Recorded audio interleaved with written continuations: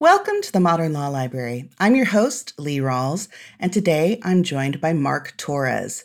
Mark is the General Counsel to the International Brotherhood of Teamsters, Local 810 in New York City. He's here today because of his newest book, Long Island Migrant Labor Camps, Dust for Blood. Mark, thank you so much for joining us. Good to be back with you, Lee. Thank you. And you're back with us because the first time we spoke, it was about your children's book, introducing children to the ideas behind, the importance of union protections and employment law. And I may not be selling it well, but I really enjoyed this book. It was called Good Guy Jake. We spoke back in 2018. So you wrote this children's book, you've written 2 novels, and now you've done a deep dive into some important labor history on Long Island. So I have to ask, what brought you to this topic? Well, certainly it's my first foray into nonfiction historical. And as an avid reader and pursuer of history, it certainly felt perfectly within my interest. And I first learned of the camps in 2015 when I wrote my first novel, A Stirring in the North Fork. And in fact, I actually incorporated one of the camps into that fictional book for the setting. And then I realized that there's some important history that I wanted to revisit. And when I did, I really was shocked in many ways. And the more I learned, the greater my obligation grew to tell this history.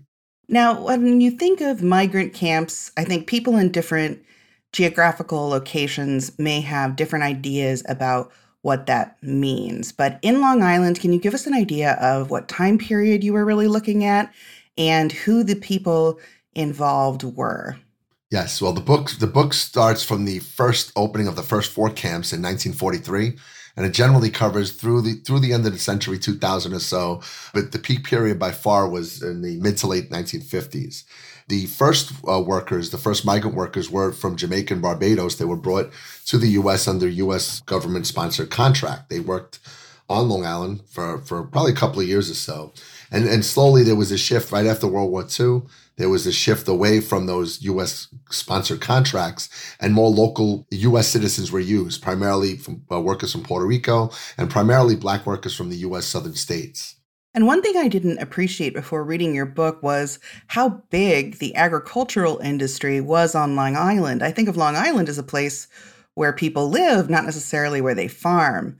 So could you talk a little bit about the agricultural history of Long Island, because it's so much bigger than I thought? Yeah, no, certainly. And Long Island really historically has always been known for 2, as they say, 2 delicacies, ducks and potatoes. And the Long Island potato at one point was the number one supplier of potatoes in the nation. In 1949, the county produced between 14 million and 18 million bushels of potatoes, a staggering amount for really not a large geographical area. And for centuries, for decades, it continued this way until, for many reasons to explain, for the change in agricultural output that eventually led to that declining growing of potatoes. And potato farming, duck farming, all of this calls for intensive, people-heavy work. And you talk a lot about stoop farming. Can you share what it meant to be a farm worker, agricultural worker in this area? In my line of work, I represent a wide array of typical Teamsters, from truckers, skilled maintenance, and warehouse. I had no idea about how labor-intensive farming was and is. They call it stoop labor for the bending, the crawling. It's very taxing on the body. You're exposed to the elements. You're having exposure to poisons and toxins, and all of these things that really make this much more difficult than it lets on. And then at the end of the day, you're housed in these labor camps, which are really shoddy, slum-like conditions. There was certainly no relief. And these labor camps, it's pretty clear that during the war period and post-war period, a lot of this was taking advantage of pre-existing housing or maybe surplus army housing or tents. But how did the farm owners look to create housing for these migrant workers? Sure. The term labor camps was certainly used interchangeably. It could have been army barracks, small cabins. In one case, it was an old historic mansion that was used as a quarters for workers. It really, really depended on the location, the time, the circumstance, but really they were housed in many different styles of housing. And this went on repeatedly. And I can tell you that in 1943, the first 4 camps By 1958, there were 134 labor camps in the county. And those are registered. Likely there were probably others unregistered, but by far that was the peak period, a staggering amount of camps in an area, again, that's not necessarily that large geographical in size. Something that really adds to the book and to my understanding of the issue and my enjoyment of the book is all of the historical photos you were able to source and include. And it really helps you fathom in your mind, oh, okay, this is what you're talking about. I remember reading, one sentence about how 100 men were housed in a 3-story building. And I thought to myself, and then I turn the page and I look at it, and I look at this 3-story building and I'm like, 100 men in this 3-story building? This is not a large 3-story building. How important was it for you to find and include these kinds of photos that can really show the reader what you're talking about? Oh, it was absolutely critical. I realized, and I still realize now, there are not many structures left today from this era. There's maybe a very few, 1 or 2 old decrepit buildings that are left, an old barn on Shelter Island. And I realized that for the reader, they would never really know that any of this existed. So it was important for me to kind of add visual imagery to raise in a conscious mind that the labor camps that had dominated the region for so long. Well, we've talked a little bit about the quarters and the housing, but can you describe what it would have been like to stay in one of these facilities? What were the living conditions? Many of the workers who the single men, slept in what was called bullpen-style sleeping quarters. Really, it was just a large room with many bunk beds stacked up next to each other. And this naturally led to no privacy. It also led to acts of crime, violence, bullying, even sexual abuse. A lot of that was common for the time because there was no proper private space for these workers. And if you were a family or a single woman, perhaps? Yeah, the family or single woman would have stayed in the smaller quarters. For instance, in the Cutshaw camp, there was the large bullpen quarters as well as small cabin-style units, and they would have stayed in the cabin-style units. And again, they lent to a bit more privacy. They certainly were just as dangerous and downtrodden as the other facilities. It really seemed to me that your fate as a migrant worker, whether it be your pay rate or the conditions you live in, could really vary depending on sort of what sociological group you belonged to. I don't know that sociological is the right word there, but the Jamaicans who first came over, these are skilled agricultural workers. Just for any listeners who are not familiar with the agricultural industry, when you say that farm labor is unskilled, it's woefully, woefully off the mark, because people harvesting food, it is a very difficult job to actually harvest quickly and well and without spoiling the product. So when these Jamaican workers came over, the New York farmers were getting extremely skilled workers, and they were paying them, I think it was something like 40 cents a day, where there was another sentence you said earlier where a group of German POWs a little earlier or around the same time was being paid 55 cents a day.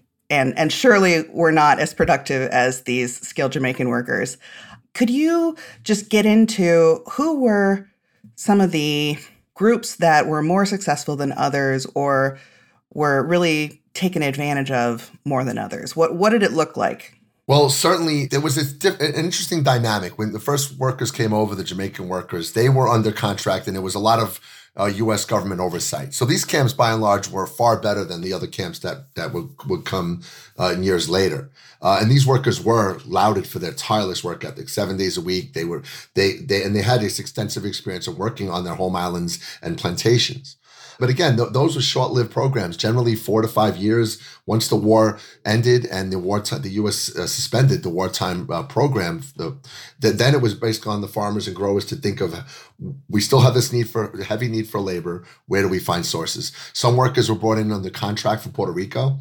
And the book does detail that, which is, in many ways, those workers were similarly almost represented by a union. The contract they had and the benefits they enjoyed, no one else received. But of course, this is cost prohibitive. So the growers eventually moved from that model and eventually went to what's called a crew leader system. A crew leader was someone who would really contract with the growers, rent out the labor camp, and then recruit the workers himself or themselves. And then they would be responsible for all aspects of the workers, from living, eating, and of course the pay. And And this naturally led to a lot of abuse and exploitation because of that system. And at the same time, the growers reaped the rewards of having a pool of labor nearby, but had no other obligation or really no obligation to their well-being. So they simply outsourced all of that responsibility to these crew leaders. The labor camps weren't going up on the surface of Mars. These were occurring in the middle of pre-existing towns and localities. There were existing communities here. If you lived in one of these communities, how much would you know about the labor camps? How much would you interact with the workers? And, what was the response of the local communities to these labor camps going up? Yeah, that's a great question, Lee. The interesting thing I get the feedback that I've gotten from the book and all the lectures I've already provided is that even lifelong Long Islanders who lived at the time in these areas never knew of these camps. The camps are always in secluded locations miles away from the nearest town. So they're basically cut off from society. The growers and the camp operators went to great lengths, even including violence and threats of violence, to keep outsiders from visiting the camps and reporting on the conditions. And that was a chronic problem nationwide, where certainly in California and other places, there were many acts of violence where people were threatened or shot or killed even when those tried to trespass onto the land.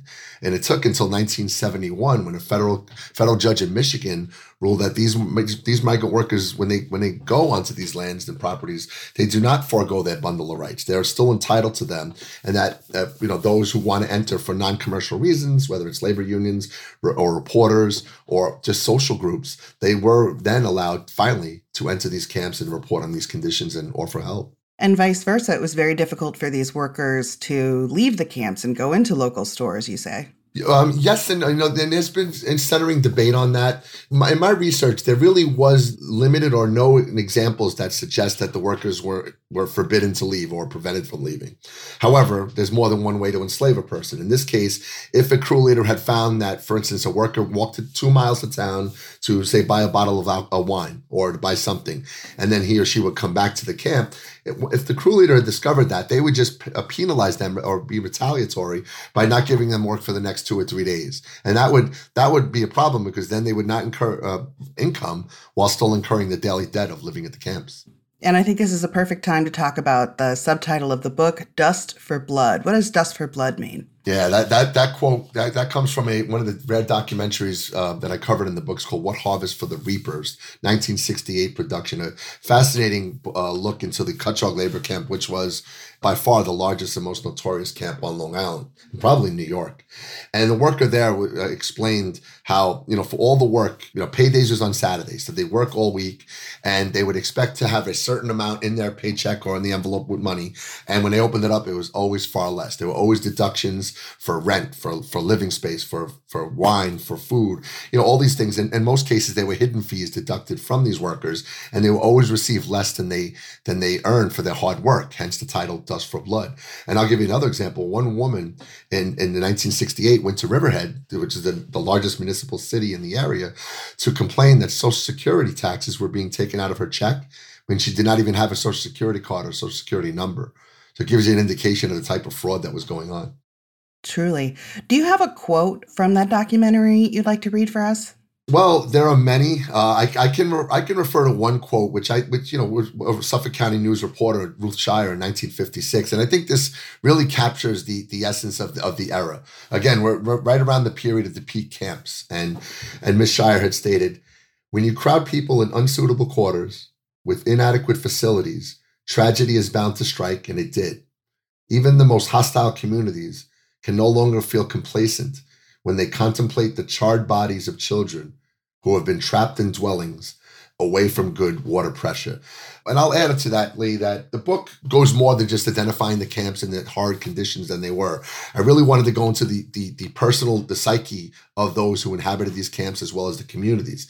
And there were terrible acts of certainly abuse, exploitation, manipulation, and then naturally crime and violence, and ultimately death. There were many examples of people who had died in these terrible conditions. I think of one, Dilcia Trent, 22-year-old mother, 3 young children, all under the age of 3. She was living in a 12-foot by 12-foot shack in Riverhead, Long Island.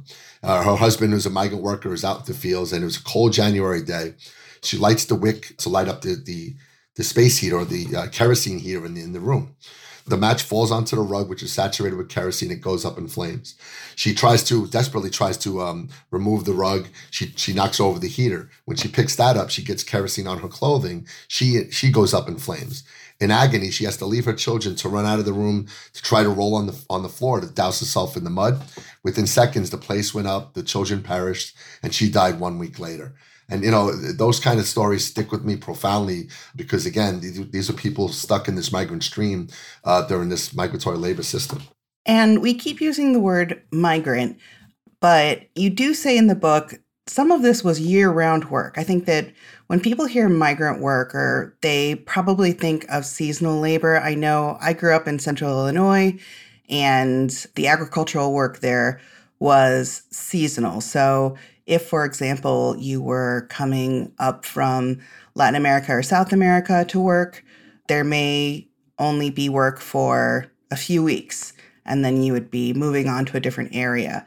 But what was the system like in Long Island? It seems like these camps were not just 2-week affairs. Yeah, no, certainly. Well, the potato harvest was generally from August through November. However, there were strawberries, lima beans, string beans, many other crops that required early picking. So in many cases, generally you could say from April through the end of the year, which is, a good 8 months or 9 months. And then in that case, many of the workers just travel with the crew leader up on the next stop in the migrant stream, which on the East Coast would have been upstate New York for apples, and then back to Florida, and then make the whole circuit back once again. However, Riverhead, as I mentioned earlier, factors heavily into the story because, again, it's the largest municipal city that far east. And many of the workers, when they stayed in the area, when they realized that they don't want to travel anymore and look for work, they stayed in Riverhead. The problem with Riverhead is that it had no housing code, so anyone could put up any structure, and that had disastrous effects. We had in 1959 there were 8 deaths in 11 days. There was constantly, typically by fire, other sorts of calamities, but almost always typically by fire. There were poverty-stricken areas that sprung up due to these conditions, and really it factors in because that was the hub where many of the workers who decided let's just stay on Long Island would stay. You mentioned the really tragic story of that woman and her 3 children. Children were in these camps, and there needed to be something to watch the children, keep the children safe and occupied, but the existence of daycares or schools was really spotty. You brought up the story of one woman who spent some 20 years as a teacher for these children. Could you talk a little bit about her story? Because I found her fascinating. Sure. Helen Prince was a lifelong educator and historian of the town of Southold. She passed away, I believe, over 101 years old. A wonderful woman, wonderful legacy. And she was the teacher at the Cutchogue labor camp for over a decade, probably close to 12 years. And she was a staunch educator. But again, to call it a school is, like you said, is not optimal learning experience or environment. They were housed in this little room. Right outside, there was a leaky pipe with raw sewage, terrible smells, insect problems. And every time that she would request funds to improve upon the school, she was told, but Helen, you don't have to teach them anything. You just have to keep order. And it was that kind of indifference that was marked. This is one of the only camps that had a school. I can tell you in 1950 in Bridgehampton, which is on the South Fork. And, those not familiar will always talk about the Hamptons, the rich and famous, vacation there quite often. But they too had potato farms and labor camps. And in Bridgehampton, there was a family of 4 living in a chicken coop. And both parents were out, and there were 2 infant children who stayed home, stayed there. A fire broke out, and both of them perished. Right after that, the Bridgehampton Child Care Center was formed, which still exists today, doing wonderful things for the community. But I think even that had its limits, where people realized this can't continue in this manner.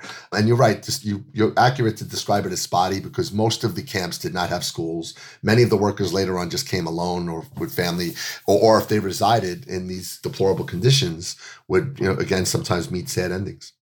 You spoke to many, many family members of people who lived like this. Were you able to interview anyone who'd spent a childhood in one of these camps and remembered it? Ironically enough, afterwards, what I was in my research, and again, I'll just tell you a bit about my research because this is the first time this has ever been discussed or covered in a book, and I'm quite proud of that because it was such a widespread, deep history that was suppressed and almost gone forever. I reviewed over 300 newspaper articles, did many interviews, reviewed documentaries. I did speak to and connect with a lot of family members of those whose loved ones were part of this system in one way or another, whether they were an advocate trying to help workers, or whether they knew someone who stayed at the camps.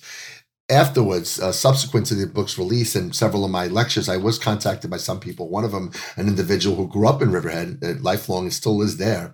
So, by quotes, you can't say he's not a migrant. He was from there, but he too fell on hard times and spent time at the Cutchogue camps, and he explained the terrible conditions there as well. So my goal was and remains to be not only to capture and preserve this history, to share it, but also ignite and open up forums for further discussion for people who can recollect or recall or certainly validate the research that was there. And that's what I've been receiving, and I'm happy to say that. And along those lines, certainly I've heard about the labor movements in the California agricultural system and the strides that they made. And they really seem to have achieved a lot more when it comes to labor rights and protections for workers in California. Whereas in Long Island, really poor conditions persisted long after that. Why do you think the workers in California were able to have more of an impact on these poor treatments and poor conditions where the Long Island workers just were not? Sure. And certainly a bittersweet dynamic, right? We have Cesar Chavez and Dolores Huerta. In fact, I interviewed Dolores for the book, and she's still doing well and is excited about this project as well. There was a growing swell. The treatment. There was a mass public. A lot of the public bought into and wanted to assist in in the bettering of these conditions. I know in 1960, Harvest of Shame, Edward R. Murrow's renowned documentary, which is covered in the book as well. He covers all of these areas from Florida all the way through, and he mentions the West Coast stream as well. I think that there was public support for it. There was people out there willing to lend a voice and force a change. And I believe it was 1971 when California first enacted a labor laws for migrant farm workers. On Long Island, it's sadly the opposite. There was, whether it was outright indifference or just simple ignorance, people weren't aware of the conditions. Whether they did such a good job in shrouding this system and secrecy and intimidation and force. The only reason this era came to an end, sadly, was not because of any humanitarian push. It was because of a change in agriculture. It was the machinery. Increased usage of machinery led to less need for manpower and less need for labor camps. And then that showed through the declination of potato growing throughout the years, from thousands and thousands of acres of crops down to, very minimal amounts. So, that really was what led to it. And it wasn't until 2019 that New York finally passed a labor law for farm workers to have some rights. And even that's under scrutiny and being challenged by the very powerful agricultural industry. Yeah, that's fascinating. So what do you hope people take from the book? Are there any actions that you're urging people to take? Are there advocacy groups to join to promote agricultural workers' welfare now? What do you see happening in the New York area? And also, are there similar conditions in different areas of the country that persist? Well, things change, but they kind of always stay the same, right? The gone of these era of these camps that I covered in the book. But now, farm workers are still have no federal labor law protection. They're still dealing with, certainly in COVID and unfair pay and discrimination. It's just a sad legacy where industry is more paramount and important than the workers' rights, and that's still a sad legacy that we face today. I can read a quote. When I always lend to the reader to take what they will from this history. I approached it as an investigative journalist. Here's the history. What do you think? But of course, any author would have to have his own opinion, and I could summarize as saying, in retrospect, the migratory labor system practiced in Suffolk County is representative of an industry that became more important than human life, where profit was paramount and exploitation all too common. That this system would thrive for as long as it did in one of the most affluent counties in the country undoubtedly leaves a shameful and lasting legacy.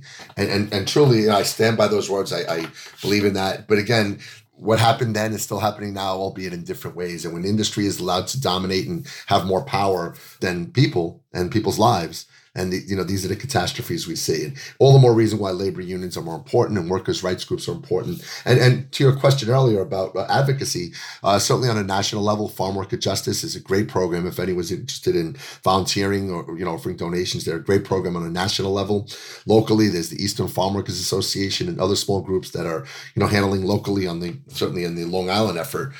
Because again, a lot of it has shifted. You go to Home Depot, you see a lot of the workers who are there looking for work. They have their tools ready to jump in a car and go to work. Long Island now has many, many vineyards. Although that I would say is slightly different because there is more artisanal work. And I know that a lot of the workers could command somewhat better wages because of the intense, there's a multi-million dollar industry. So they, the growers in the vineyards is certainly more selective in who they pick. But ultimately it's the same. And these are the people who feed our nation, and they're treated the worst. And while you're the first one to kind of bring together this in a book, you were able to speak to and draw from the work of journalists at the time. Could you talk a little bit about, meeting with them, speaking with them, relying on their work, and what was their response to you trying to shine a light on this time period in this place? Sure. Well, contemporary Steve Wick, who's a local reporter in Suffolk County, was, he was the one I was directed to repeatedly. Talk to Steve, he's the expert. And he was. And I say was because by the time I was able to connect with Steve, I had already amassed so much research that I found myself sharing things with him that he wasn't aware of. A lot of it was just so widespread. But Steve was and is a great man, a great reporter. He actually took it upon himself to take, there were two migrant workers who both lived in Georgia, and they were stuck, and I'll say stuck on Long Island for probably 30, 40 years. And Steve took it upon himself to drive them home to his remaining family members in Georgia. Imagine that reunion, seeing their long lost loved ones. He really was an outspoken critic and what I call in the book a better angel who helped fight against this oppression and this terrible system. More historical, even Harvey Aronson and Les Payne, both from Newsday. Les Payne sadly passed away many years ago, but Les Payne was amazing because he spent 1 week undercover at a camp in Riverhead, and he got a bird's eye view and a look and understanding of the system, as well as Harvey Aronson, who recently toured what they call Migrant Alley, all these the terrible camps throughout the area, and he repeatedly spoke about them and wrote about them in local articles. So certainly without the journalism aspect, this book would not be accomplished, and I'm indebted to them for their efforts. One of the things I enjoyed was the epilogue. You profile a number of people who, even though you're only covering maybe a page or less about them, each one of these people seems like they could have their own biography written about them. Yes. A fascinating collection of humans. Well, one I could think of certainly is Arthur Bryant, who perhaps was my greatest inspiration for writing this story. I first learned Arthur Bryant was a reverend, Lutheran reverend in Greenport for probably close to 11 years. And he was initially he was a representative for the growers. He would advocate on their behalf for funds, for improvements. But then after time, realizing the conditions were so bad, he became a staunch advocate for the workers. And for his effort, he testified in Congress in 1969. He spoke out on local TV and television programs, radio programs repeatedly. And for his efforts, he received death threats. And when I first learned of his efforts and found out I was trying to track him down, sadly, I found out he passed away at a young age. But I was able to connect with his 4 daughters, who I'm proud and happy to say that we're friends today. They were thrilled that I wrote this book. They were really helpful in getting some information to me to properly capture that. But Arthur Bryant, Helen Prince, Steve Wick, all these people who really went to great lengths to speak out against a system that was just brutal and long-standing, really deserve a lot of credit, and I'm certainly inspired by them. And one of the kind of catch-22s it seemed like these advocates faced was they would advocate for funds for example, these housing units to be upgraded and improved and made safer. And then they may get some approval, but then it was discovered that this is not a nonprofit, these are businesses. And then the money would not be given over. So there seemed to be a lack of available funds to improve anything for the workers unless it was coming directly from the landowners who did not seem to be, overwhelmingly invested in putting their money there. No, they're certainly, quantity over quality was important to them, and everything was about profit. And I shouldn't say all. There were very few farmers, and some today. I spoke to Tom Wickham. The Wickham family has been farming on Cutchogue for over 300 years. An amazing gentleman. He took me on his sprawling farm, and he explained that they preached quality over quantity. And because of that, they had need or reason to use less workers. And when they use less workers, they pretty much use the same workers year after year. And they also built their own housing on their own property for them. And it was a nice relationship there between the grower and the workers. However, sadly, that was in the minority compared to the largely profit-driven growers that really rule the day. Well, Mark, you've certainly had a very varied career as an author. Do you think you'll go back to fiction after this? Or have you been inspired to do more nonfiction work? What do you think's next for you? Yeah, I believe my love tends to be nonfiction. This book specific, it covers labor, history, and the law, three of my passions in my professional and personal careers. Even in my fictional work, I always strive to teach. A Stirring in the North Fork mentions Cutchogue Labor Camp. Adeline, the follow-up to that, a fictional murder mystery book, covered the mental health hospitals and treatment in New York State. So I realized that this was perhaps my true calling, that it was a matter of researching and putting out work that helps to educate and illuminate situations that have been untold. And if you're interested in hearing a little bit more about Mark's career and how he came to work as an attorney, you can go back to our episode in February of 2018. And I would really encourage people to do that because you've had a very fascinating career. Thank you, Lee. Appreciate that. If people are interested in picking up Long Island Migrant Labor Camp's Dust for Blood, where can they go? Well, it's available on Amazon as well as the publisher's website, History Press, and they're a good publisher that works on a lot of regional and local histories in many areas. I was really thrilled to partner with them for this project. Well, thank you to Mark Torres for joining us, and thank you to my listeners. If you enjoyed this episode of the Modern Law Library, please rate, review, and subscribe on your favorite podcast listening service.